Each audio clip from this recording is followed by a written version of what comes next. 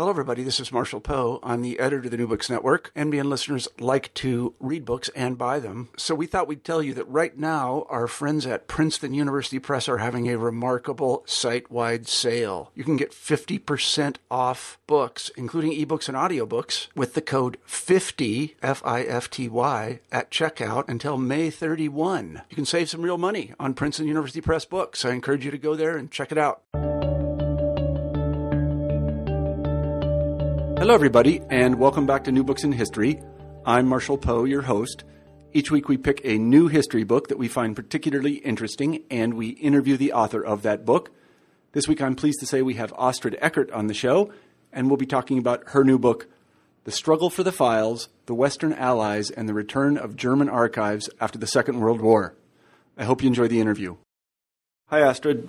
Hi, Marshall. How are you today? I'm fine. Thank you for having me on the show. Well, I'm very glad to have you today. We're talking with Astrid Eckert about her book, The Struggle for the Files, the Western Allies, and the Return of German Archives After the Second World War. This is a really remarkable book. An incredible amount of research went into it. And from the historian's point of view, it is very important because, as I tell all of my students, it is in the primary sources that we actually find the material that we need to say any true sentence about the past. And what Astrid has done is she has described how a mass of primary sources, a truly enormous collection of primary sources, were first captured by the Allies, and then, one thing I was interested to learn in the book, moved around a lot. Really a lot. And then she discusses the politics of repatriating them from the perspective of the new German government, the post-war German government in the West, at least. They felt quite rightfully so that, to put it kind of metaphorically, that their history had been taken, and it had been taken, and they wanted it back. And this was sort of one of the first moments at which I think the Bundesrepublik sort of pushed back against the Allies and said, fine, we didn't do things exactly the way we should have, but you really should help us out here and give these back. And she discusses the negotiations and how eventually the documents were repatriated so that, any historian can go visit them in one of these wonderful German archives, which are truly wonderful places to visit, staffed with incredibly professional archivists, and they're just great places to work. So I congratulate Astrid on writing the book. Astrid, could you begin the interview by telling us a little bit about yourself? Yes, sure. And thanks for your kind words about the book. I am a freshly minted associate professor at Emory University in Atlanta, and I teach modern German and European history, the Modern Germany Survey, the Modern Europe Introductory Course, a class on Nazi Germany, and also more specialized seminars on the second half of the 20th century.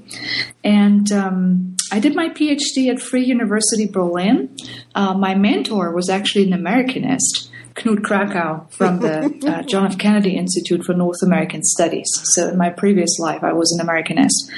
And in fact, my educational background is a bit of a German-American joint venture. I studied at Free University Berlin as an undergrad. And then I spent a very formative year at University of Michigan in the mid-90s, returned to Berlin, went back to Berlin, only to go back to the U.S. one more time, this time to New Haven, and after that back to Berlin again. And I finished my PhD there in 2002, and then my first academic job after the PhD was at the German Historical Institute in Washington, D.C. Mm-hmm. I was a research fellow there for 3 years. That's like, an extended postdoc. Mm-hmm. And from there, I eventually moved on to Emory. Yeah. That postdoc is a lot of very very well-known people have been through that postdoc in German history. Yes, it's a good one to land. So, could you tell us a little bit about how you came to write this book? Why this particular topic?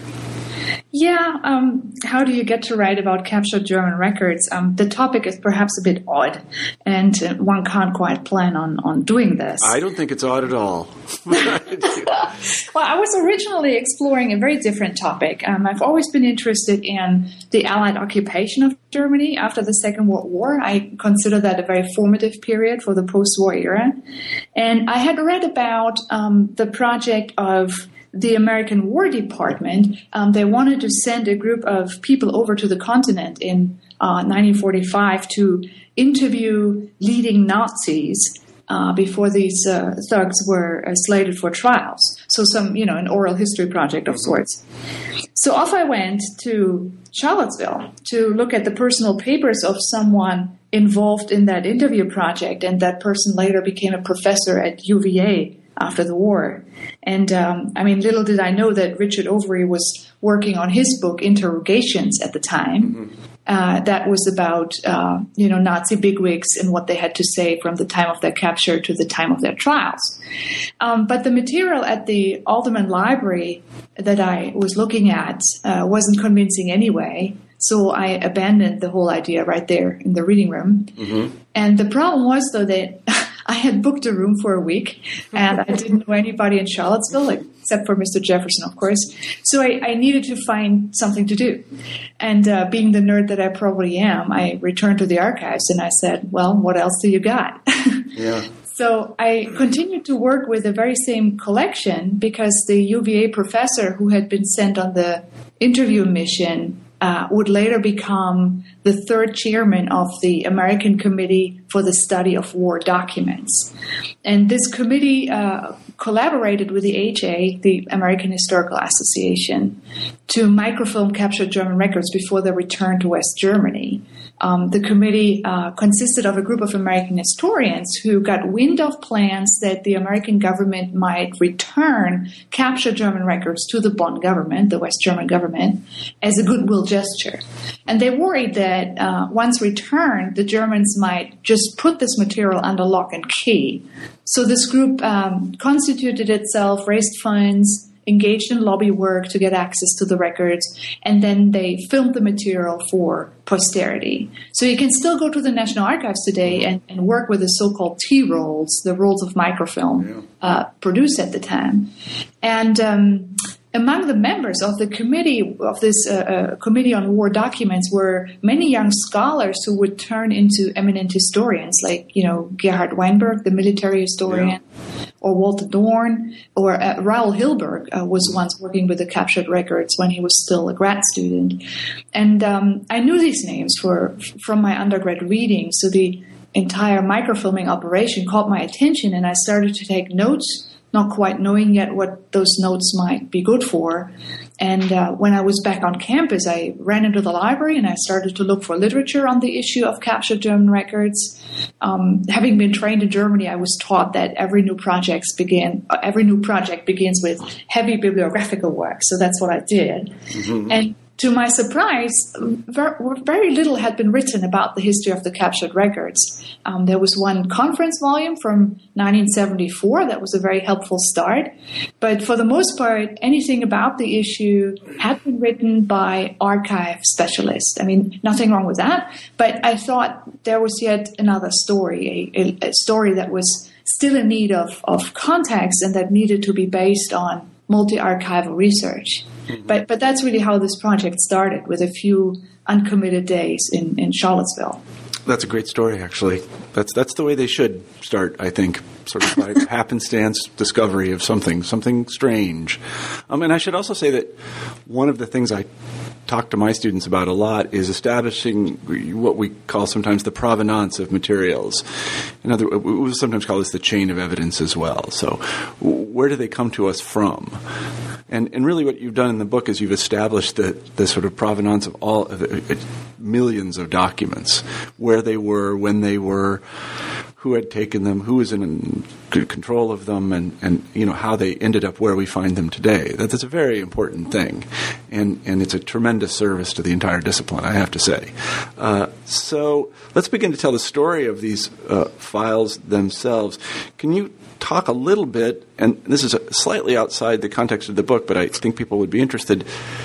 Could you talk a little bit about the way archives were kept in Weimar and then later Nazi Germany? Where did they systematically collect documents, and who collected them? Yeah, I think the German archival tradition extends even further back into, I think we have to look into the early 19th century. Basically, state archives as the name says, already came about to collect the papers of the state.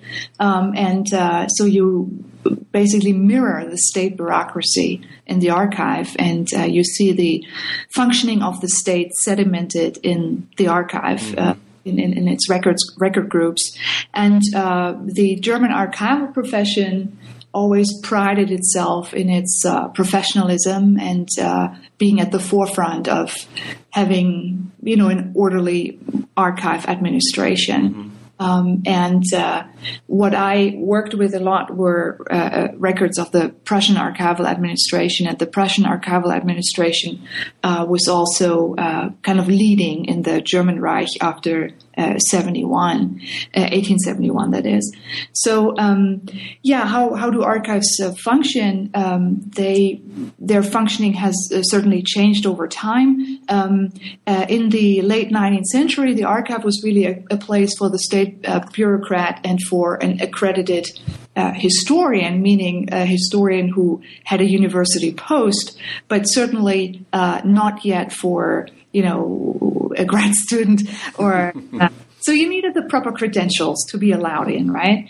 And that was still this culture was very much still in place in the 1920s. Archives, of course, are and history writing in general has a lot to do with civic education, with politics.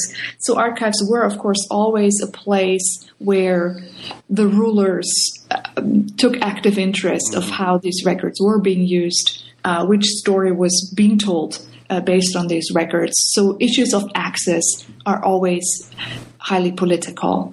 And the people that ran these archives were professionals. That is, they had gone through archival programs, and they were officers of the state. Yeah, they were civil servants, and again, the Germans prided themselves in having the first archival education programs, archive schools. So the archivists, the leading archivists, were often students of history. They held a PhD in history and then moved on to a further archival education. So they were both, basically. They also were still active in historiography. They were still writing.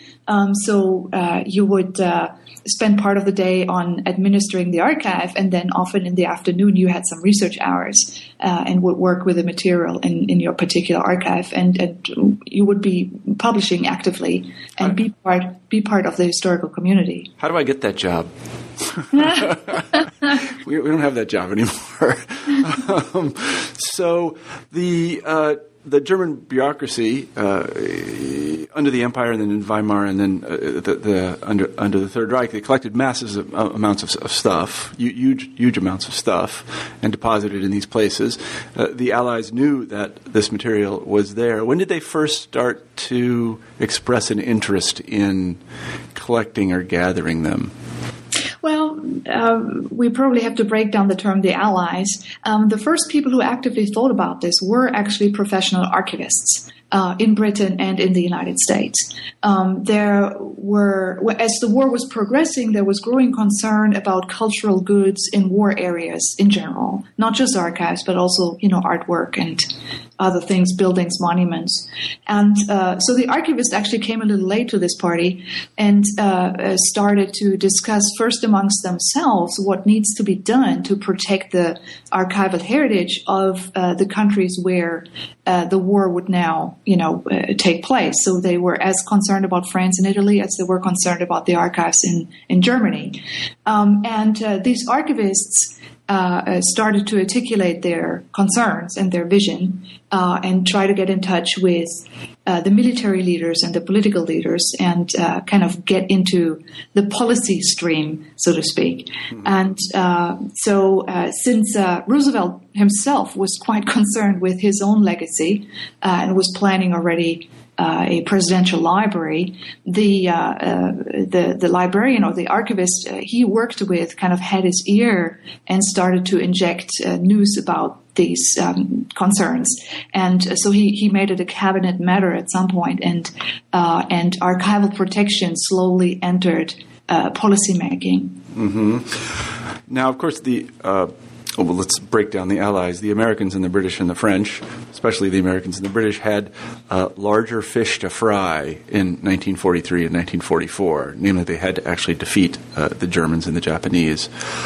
How were relations between these groups that wanted to preserve these archives and the Supreme Headquarters of the Allied Expeditionary Force? We'll just call that the Supreme Headquarters. Yeah. Well, not really perfect, as you say. There was a war to win, and so concerns for cultural goods really had to take the back seat as long as Allied soldiers might be in danger. So there was first a war to win, and even if archival material or any written material from the German side got captured, the primary interest was intelligence. Mm-hmm. So this material would be analyzed to find out, whatever the next move of the enemy might be. And in the process of doing so, papers got shuffled, record groups got broken up, and the right hand didn't necessarily knew what the left hand was doing. And for professional archivists, that was a painful state of affairs. So they tried to attach professional archivists to the armies and have archivists on hand in the war theater. That was quite dangerous, and it didn't always work. Mm-hmm. But slowly but surely, they tried to get a handle on the situation. Yeah, the image of the fighting archivist has popped into my head, out there in the field saving documents. I wonder if you could talk a little bit about one figure that I found particularly interesting in the book, and that is, I don't remember his first name, but his last name is Posner, I think. Yeah, Ernst Posner. And has a really interesting life, and he makes a really interesting argument about this. So maybe you could talk a little bit about him. Yeah, Ernst Posner was a German archivist. He basically learned his trade, his profession, in the Privy State Archive in Berlin-Dahlem, the Prussian State Archive. And he was one of the leading archivists of the German profession, but he was of Jewish ancestry, and you can almost figure the rest. So he was driven out of the profession. First, he was relieved of his position at the archive, but could continue as a private researcher to use the records there. But then in 1935, with the Nuremberg laws, that was also ruled out. In 1938, then, during Kristallnacht, he was arrested, and as so many other Jewish men, thrown into the concentration camp. So he spent several weeks in Sachsenhausen, and while his wife frantically tried to get the papers for immigration. They managed to immigrate in 1939 via Sweden, and he then made it to the United States and became an adjunct professor at American University, and also worked at the National Archives in D.C. And so he really he went on to become a very important archival thinker and had much influence on the American archival profession. So really very interesting figure in his own right. And he in 1943 he made the argument that the control of archives is very important to the war effort and very important to whatever comes after the war, the occupation period, and he just really tried to make the policymakers see the utility of archives for their mission in order then to, through the back door, get protection for archives installed, which would then also, in his hope and thinking, would also cover historic archives that had no immediate utility for the occupation forces. Mm-hmm, mm-hmm. Clever and resilient guy, I would say, at least. So as the Americans and the British sort of move across France and into Germany, they start to run into these archives. Is there any systematic effort to collect them? Do they have a list of them? Do they know where they are? Or are they just coming across them? Which is a way of asking, what had the Nazis actually done with the archives during the war? Yeah. Well, as the Allies intensified the air war and the bombing campaigns, the Germans were trying to safeguard their archives and also pieces of art and many other things by removing them from the big cities and putting them into, salt mines and just out of the line of fire. So several archives got moved around. The archive of the German Foreign Office was stored in 3 castles in the Harz Mountains, and city archives and various other institutions were were removed, the archivist of the city of Frankfurt thought it was defeatist to do so. So he left his archive where it was, and guess what? It's gone. And so the Allies did not necessarily know where things were. They tried to gather as much information as possible from POWs, through interrogations, and locate where material was. And then as they entered Germany and started to advance town by town, they did come across things. They had no idea what they were. They had no idea that they had been there. I don't know. I'm still torn in my thinking about the American occupation. On Mondays, I think it was a very organized endeavor, and on Tuesdays, I think it was totally chaotic. There was a lot of coincidence and luck involved in what they confiscated, and in some cases, they also just came too late, and the Germans had made an effort to burn certain records and just do away with them. Yeah, you tell a couple of really interesting, and I think they are illustrative stories about particular sources or kinds of archives. For example, the one I'm thinking about is the membership card file for the Nazi Party. Could you tell that story? Yeah. That was a card file with the names and, date of entry into the party or date of application to enter and stuff like that of individual members. This card file was huge. I mean, between 8 to 10 million cards. And it originally was held in Munich at party headquarters. And they wanted to destroy it. So it was being trucked to a paper mill. And the owner of the paper mill, these are the last days of the war. He could figure that things would turn out badly for the Germans. So he decided not to comply and not to implement the order, and was kind of tugging it away under a heap of trash. And once the Americans had arrived, he tried to alert them to this find, to what he had in his possession there.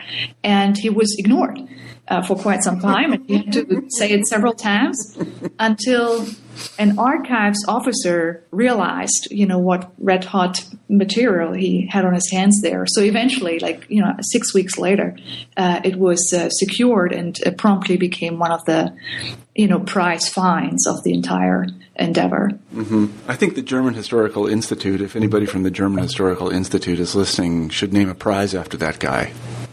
Because he did our work for us. Thank you very much, Mr. Mill owner. Let's talk a little bit about the problem of pilfering and of collecting trophies. And one of the things I really found interesting in your book is that, we think of soldiers going into these castles where they pilfer stuff and they stick it in their rucksacks and so on and so forth. But it went all the way up. Everybody was interested in these things. Could you tell the story about Hitler's political testament, which somehow finds its way into, I think, Truman's hands or something? Yeah. It's in the last days of his life in his bunker, Hitler dictated his political testament and 3 copies, and personal testament as well. 3 copies were being made and 3 messengers sent out so that it would really reach posterity.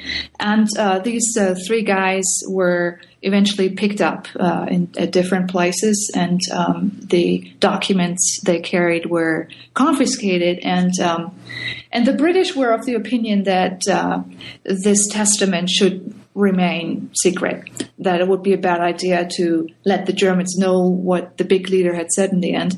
And so they wanted it to disappear. But the Americans didn't see it that way, and copies of this testament proliferated. Copies were being made, facsimile copies, and one was actually presented to Truman as a souvenir, basically. Mm-hmm. And it was also put on display and reported on the radio, etc. So when the British wish was not honored, but at least the Americans agreed no longer to read it on the air, basically. Mm-hmm. I find that very interesting. So how are relations between the I want to ask one thing because I'm a Russian historian. How did the Russians figure in all of this? Were their feelings considered? Well, I think that is, I can illustrate that best by talking about the archive of the German Foreign Office. Yeah. The archive of the German Foreign Office was relocated to the Harz Mountains and to be out of the line of fire. And it was discovered by British and American troops who kind of stumbled upon it and didn't quite know what it was. They thought, all these neat papers stacked there, with mysterious numbers on the packages. And so they reported their find, and somebody figured very quickly what this was. And the problem is, though, that the archive was located in 3 castles in the Harz Mountains on the side of the mountains that would fall to the Soviets. At Yalta, they had determined which occupation zone everyone would get, and these towns happened to be in the Soviet zone. So obviously, that was a bad place as far as the Americans and British were concerned. So they decided to whisk their find away, not leave it to the Soviets, and not even tell them about it. And so in a night and fog operation, they loaded up 400 tons of documents and trucked them to Marburg, which was in the American zone, and stored them there in the Marburg Castle. Incidentally, that's where the coffin of Hindenburg and Frederick the Great also ended up, together with the records. And so the Russians were not being told about this, and but the relations between the Americans and the British weren't that golden either. I mean, everybody was very, very mistrustful that the other one might just, grab an important document and do something with it. So, but for the time being, for a few weeks, these documents were top secret until a British tabloid, they were pretty good at the time already, blew their cover and reported on this find, and then the Russians started to ask unpleasant questions. Mm-hmm. And there were, I think this is illustrative of British-American relations on this score. In those files, there were some very politically sensitive things. For example, if I recall correctly from the book, the Molotov-Ribbentrop Pact is in there, and the Americans end up publishing it. Yeah, is that right? Can you tell that story? Yeah, that's really a good one. I mean, the secret protocol of the what's commonly known as the Hitler-Stalin Pact. Yeah. The secret protocol was had never been seen by anyone. Obviously, people in Eastern Europe figured out what had happened because the Soviets moved in Eastern Poland, etc. And so everybody kind of thought there must have been an additional agreement between Hitler and Stalin at the time. And so the Americans find the secret protocol in the Foreign Office files. And this is still, a very malleable moment when it's not quite clear yet how relations between the Americans and the Soviets will develop. So for the time being, they were keeping it secret. But as relations between the Americans and the Soviets deteriorated, this material began to look like, good stuff for a propaganda move, to embarrass the Soviets. So 2 historians were given the job to edit the documents relating to Nazi-Soviet relations in the late 1930s, and this manuscript with the documents, this edition was ready in late 1947, but there was still an important conference of foreign ministers in December 47 in London, and the Americans thought, okay, let's wait how this turns out. And as it was clear that the conference was not constructive, they gave the go-ahead to publish this material. It came out in January 1948, and it really was a world sensation. The New York Times covered it front page, and the secret protocol was now out for everyone to see. Unfortunately, the Americans had forgotten that they were holding joint custody of these records together with the Brits, and they had also neglected to inform the British ambassador. So the Brits thought, okay, all bets are off, and they had been screwed. Yeah, I think that goes to your point about the Americans not being very well organized. Really, we're not really known for being very well organized. My father was in the Army, and he used to say that it was the most disorganized place he'd ever been. So, in any event, there were other. Sometimes, if I don't recall how this story ends, but other sort of politically sensitive materials were also found, and I'm thinking of the the file on Stalin's son, if you remember that incident. Yeah. And the British didn't want it. They really didn't want it to come out. What they found there. Well, it was a bit of a sad story, really. Stalin's son had been captured by the Germans and taken to a concentration camp. I can't recall whether it was Sachsenhausen or Oranienburg, but they thought that they have an interesting hostage there, not realizing that Stalin didn't give a damn for his own son. So, and towards the end of the war, he was shot by the Germans, and the question was whether, the Germans always presented these incidents as, he was shot as he was trying to escape. Mm-hmm. But there was an investigation because he was such a prominent prisoner, and the paperwork of this investigation was among the captured records.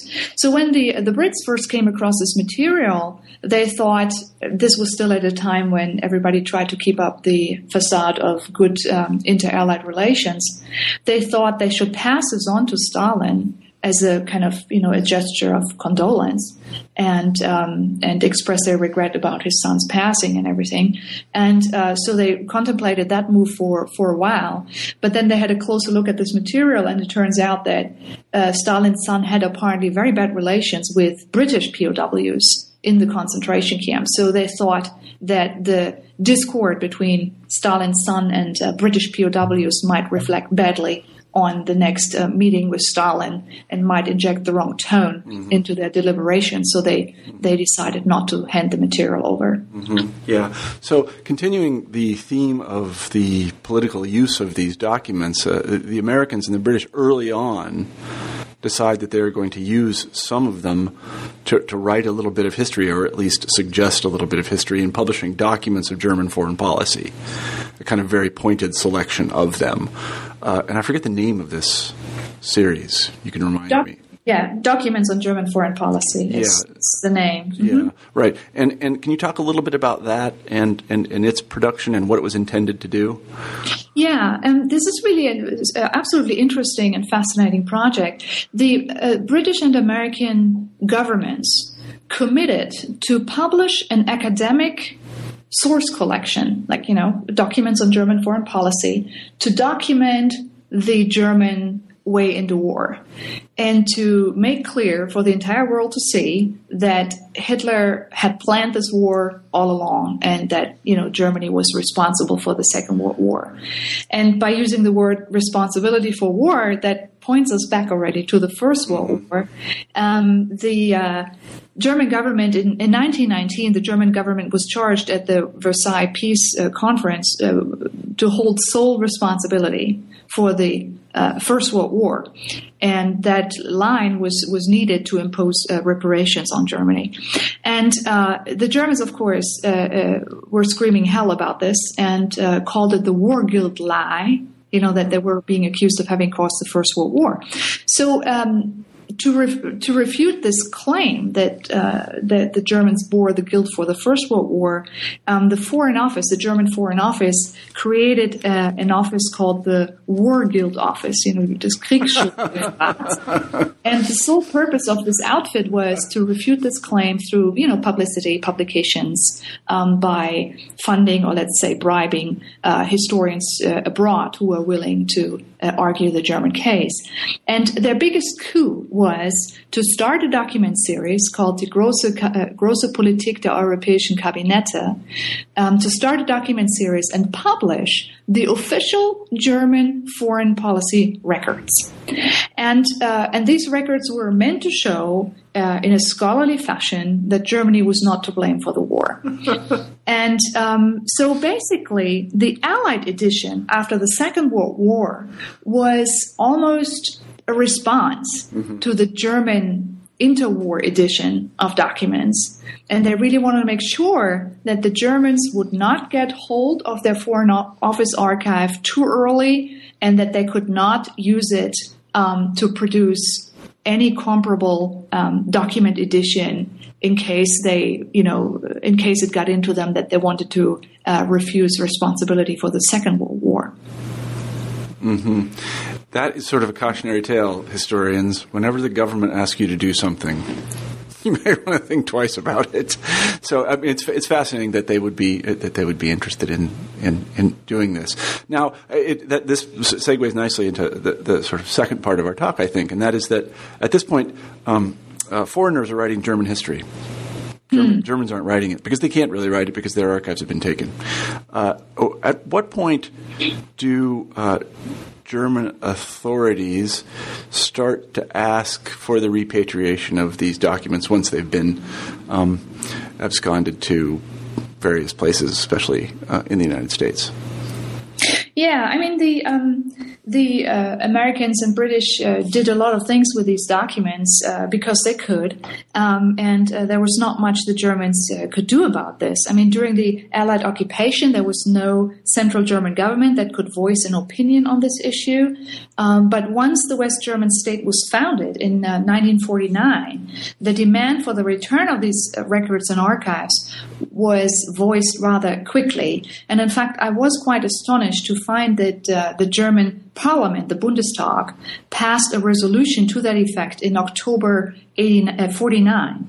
And one needs to know that they convened for the very first time only in September 49. So within the first month of parliamentary business, they issued already a resolution that called for the return of these captured records. And I think that makes it pretty obvious that this issue was of major importance to the West Germans. Mm-hmm. Mm-hmm.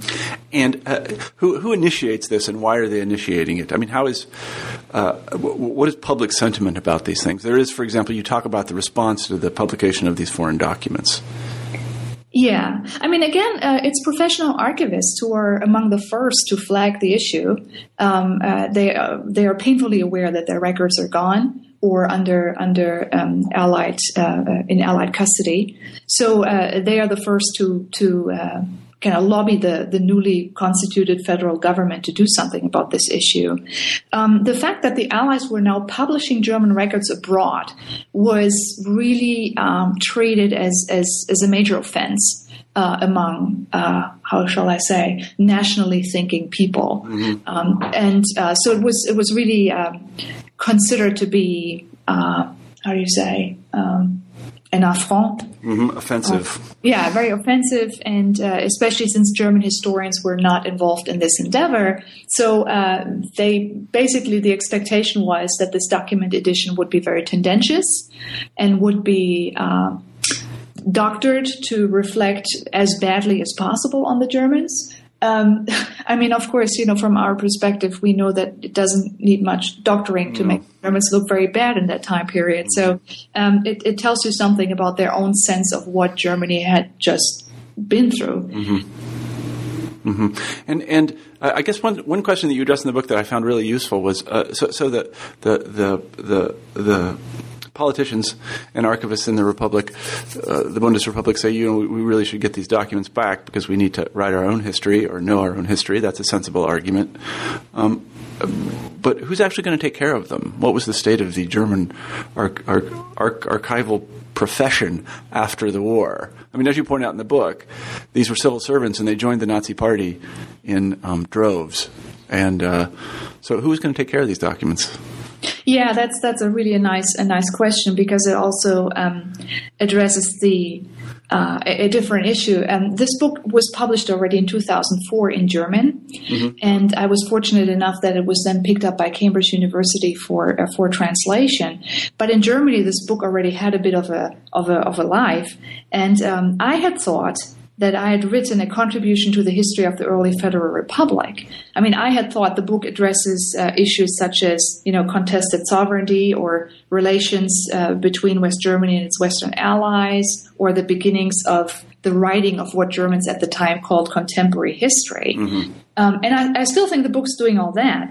But the book had really had its strongest impact among archive professionals. For them, this was a book about archives, about archival history, and was among archivists that the book had some real-life consequences. Because, as you say, almost as an aside, I addressed some aspects of the history of the German archival profession during the Nazi years. I found that British and American officials were somewhat reluctant to return records to West Germany where they would be in the custody of professional archivists. So I asked myself, why the reluctance? I mean, what's wrong with German archivists? It's a good question. So I began to look into the history of the German archival profession during the Nazi years and the Second World War. And it turned out that some leading archivists, I mean, not all of them, of course, but some important figures of the Prussian archival administration had served in the civil administration of countries that had been occupied by the German army. So German archivists became part of the military occupation of other countries, and some of them, especially in Eastern Europe, became part of events that we now consider to amount to cultural plunder, right? To the alienation and destruction of the cultural heritage of those countries. And of course, the archivists at the time defended their action and said they were safeguarding the archival heritage of those countries. But already during the war, the Allies had branded any transfer of cultural goods in German-occupied countries, whether by sale or exchange or outright theft, had branded such actions as having taken place under duress. Now, switch to the post-war period. The same German archivists who had served, say, in France, in Belgium, in the Ukraine, in Poland, were now staffing the leading West German archives. In 1950, the Bonn government decided to found a federal archive, the Bundesarchiv, and both the Bundesarchiv and the archive of the reconstituted German Foreign Office were in a very curious position. I mean, these guys basically presided over empty stacks.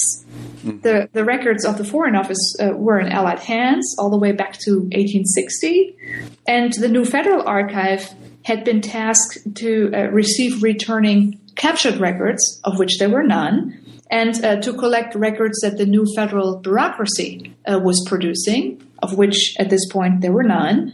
So basically, both archives had no records, and they pushed very strongly for the return of the captured records, and be it only to legitimize their very own existence. So you probably see their dilemma. And as they did so, as they clamored for the return of German records, they employed at times rather nationalistic language. They accused the Brits and the Americans to violate international law by keeping the German records. They accused them of treating West Germany like, a colony, a very loaded accusation for sure. And they argued that if the Allies want Germany to be a good ally in the Cold War, they have to return these records. Okay? Now, not a word did these archivists drop about their own role during World War II in occupied countries. They themselves had engaged in archival plunder, and here they accused the Western Allies of doing just that. So let's just say that there's a certain tension here. Mm-hmm, mm-hmm. You tell one story, and I'm trying to find it in the book. I have the book right in front of me. Some of these characters were actually quite unsavory. And I'm thinking of the case of when the Bundesarchiv was being set up, the person in charge of it was going to tap somebody to do it. And it turned out that he had a kind of rather checkered past. And he was eventually not given the job, and then he was dismissed from the archive or something like this for making anti-Semitic comments. Do you remember what I'm talking about? Yeah, that's the famous Rogge case. Yeah. So the Federal Archives were founded in 1950, but it really took them 2 years to get going because staffing was such a major issue. There was one deputy of the German parliament who happened to be an archivist in his previous life, but he had been sacked in the early 30s because he was a social democrat. And of course, the Nazis would not leave a social democrat in a civil service position. Mm-hmm. So this guy was sacked, but he knew the archives from the inside, and he knew the staff from the 1930s, so he had no illusions about who these people were, and that he still considered them to be very nationalistic. So he wanted to make sure that the archives would only go into the newly founded Federal Archive would only staff with politically reliable people who were willing to embrace democracy for all the right reasons. So he watched the staffing process very closely, and it turned out then that it was very difficult to staff this archive because all of these archivists had been Nazi Party members during the 1930s. So it was hard to staff this place. Now, eventually, the position of this deputy in the Bundestag was growing weaker, so that they could appoint someone as a director who, Georg Winter was his name. Yeah, Georg Winter, He had never been a member of the Nazi Party, but he had been involved in the Ukraine and in France as well at some point. In the administration of those countries' archives. So his record was definitely not clean, but since he had never been a formal member of the party, he could be sold to the public and especially to the Allies as a reliable person. And he now tried to bring in a guy by the name of Rogge, who was a historian and archivist, but who during the Nazi era had collaborated with the SS and had reported on other archivists and had denounced people, basically. And as he was trying to bring this guy in, one person who had been denounced remembered this and voiced concern about this person. And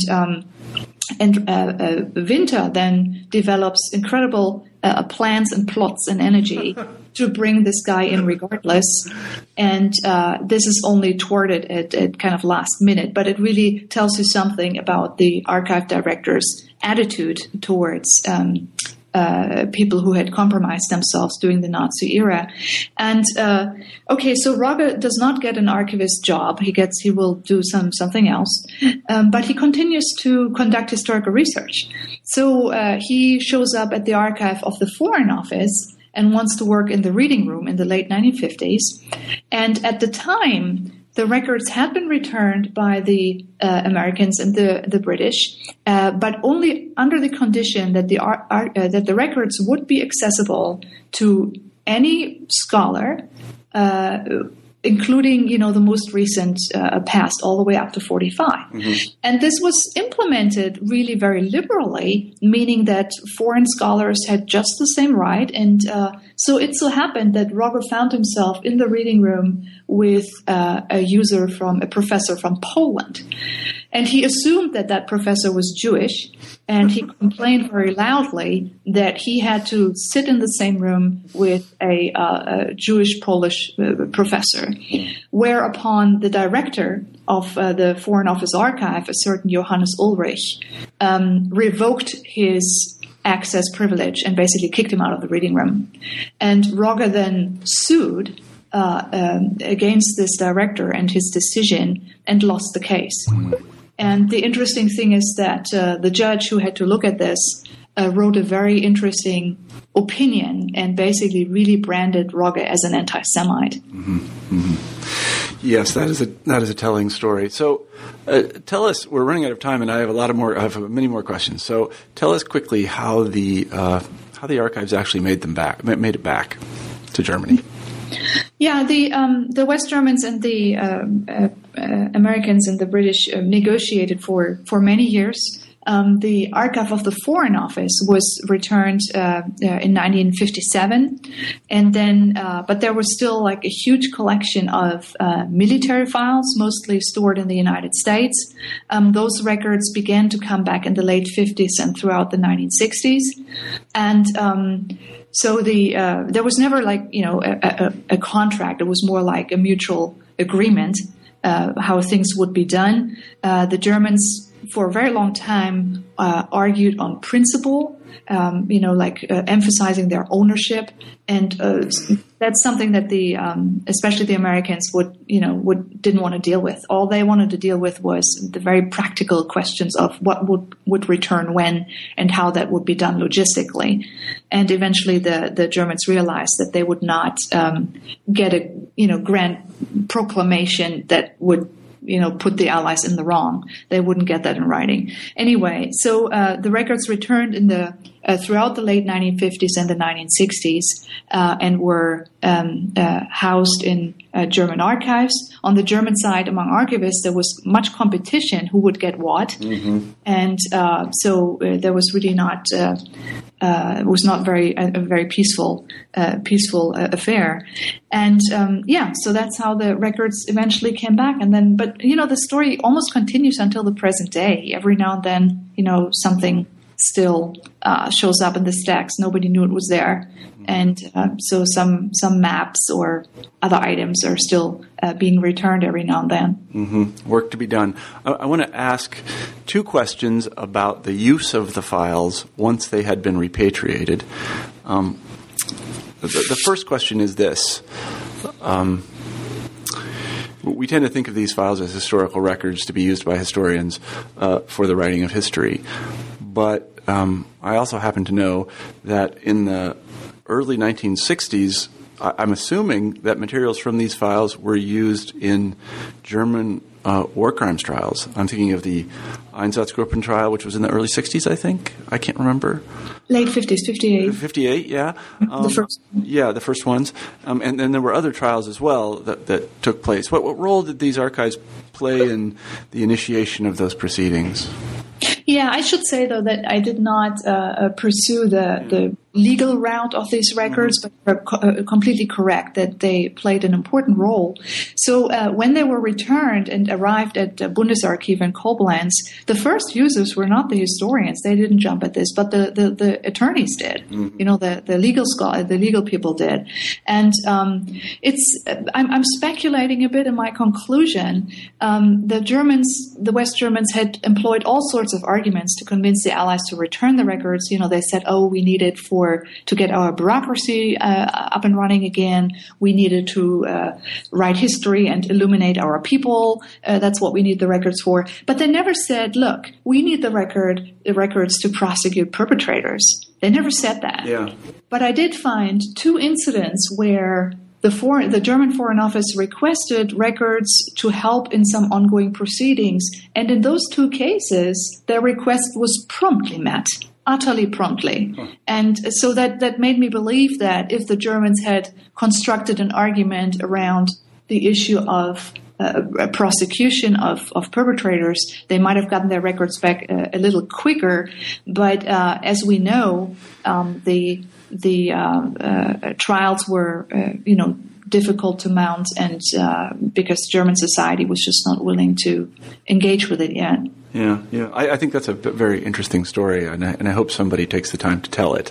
How really, once the files were returned, then the Bundesrepublik initiated. I think they even set up a kind of war crimes trial office. Yeah, they did. Ludwigsburg. Yeah, in Ludwigsburg, and they really started to look at these even before the historians got at them.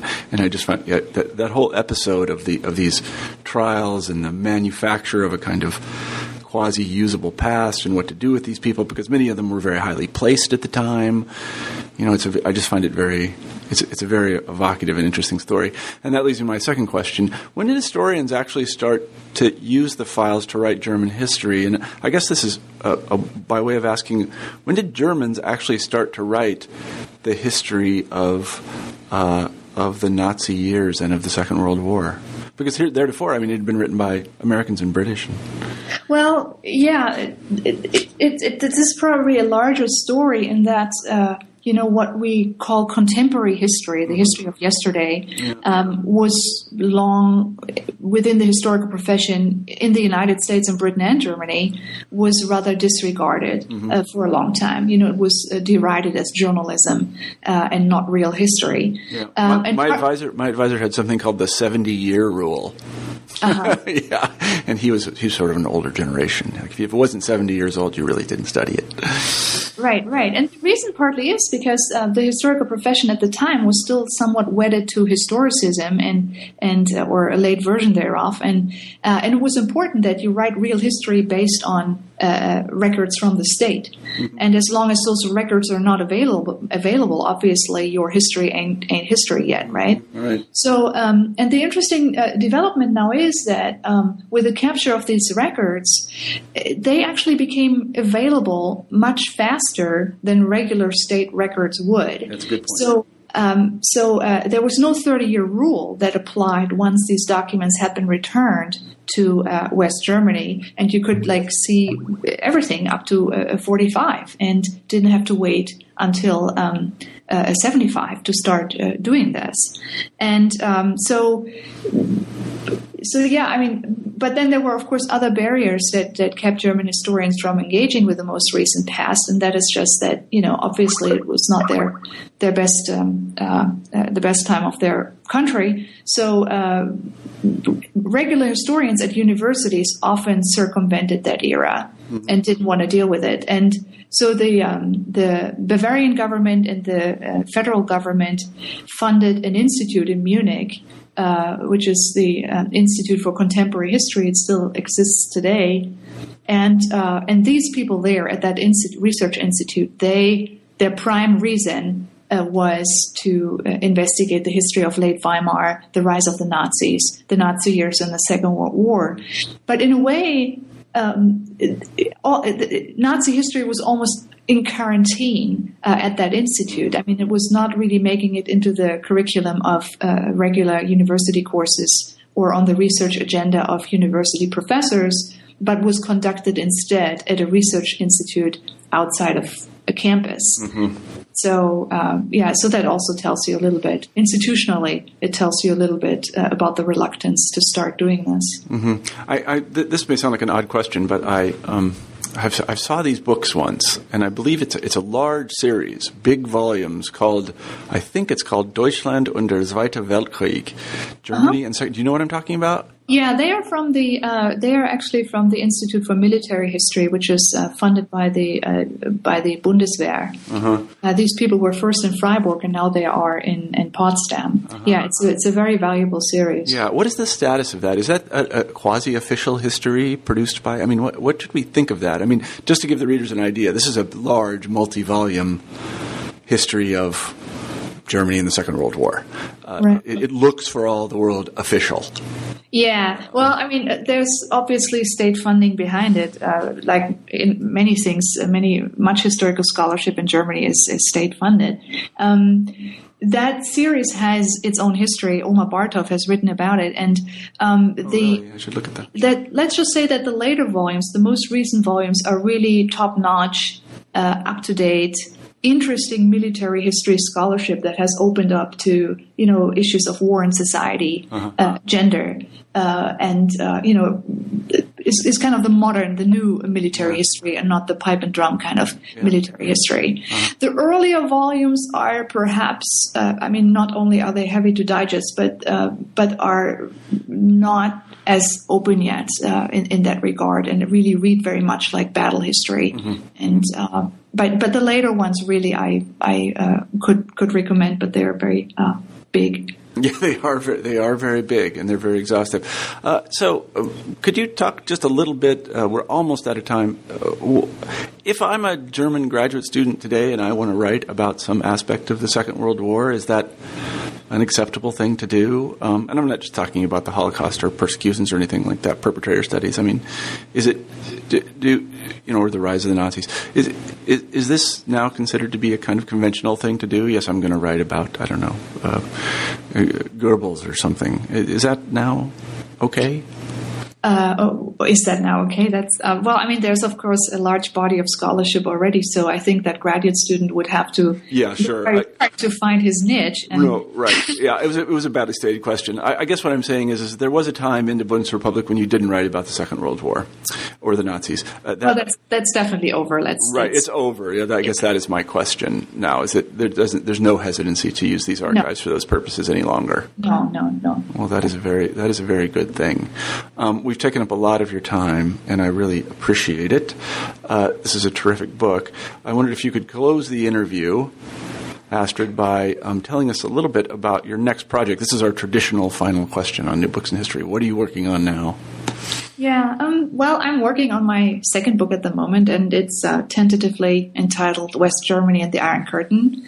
It's about the consequences of the inter-German border for the former West German state. So I look at various changes on the western side, for instance, the emergence of a borderland where none had been before, and how these borderlands fit into the new West Germany, how these borderlands were perceived. And like West Berlin, these borderlands were spaces created by the Cold War, and the ideological competition between East and West dictated that the borderlands be firmly integrated into the newly founded Federal Republic. So I think of them as laboratories where West Germany had to wrestle in very concrete ways with socialist East Germany, and it had to address the practical consequences of partition, most notably by mitigating the economic consequences of having an increasingly impermeable border. And a large section of the book will also be an environmental history of the Iron Curtain. What consequences did the border fortifications and the border regime have for the surrounding landscape, and what role did transboundary pollution play in the relations between the two German states? So in brief, what I'm trying to do is to look at the history of the old Federal Republic, the former West German state, from the geographical periphery, and write these borderlands into the post-war history of divided Germany.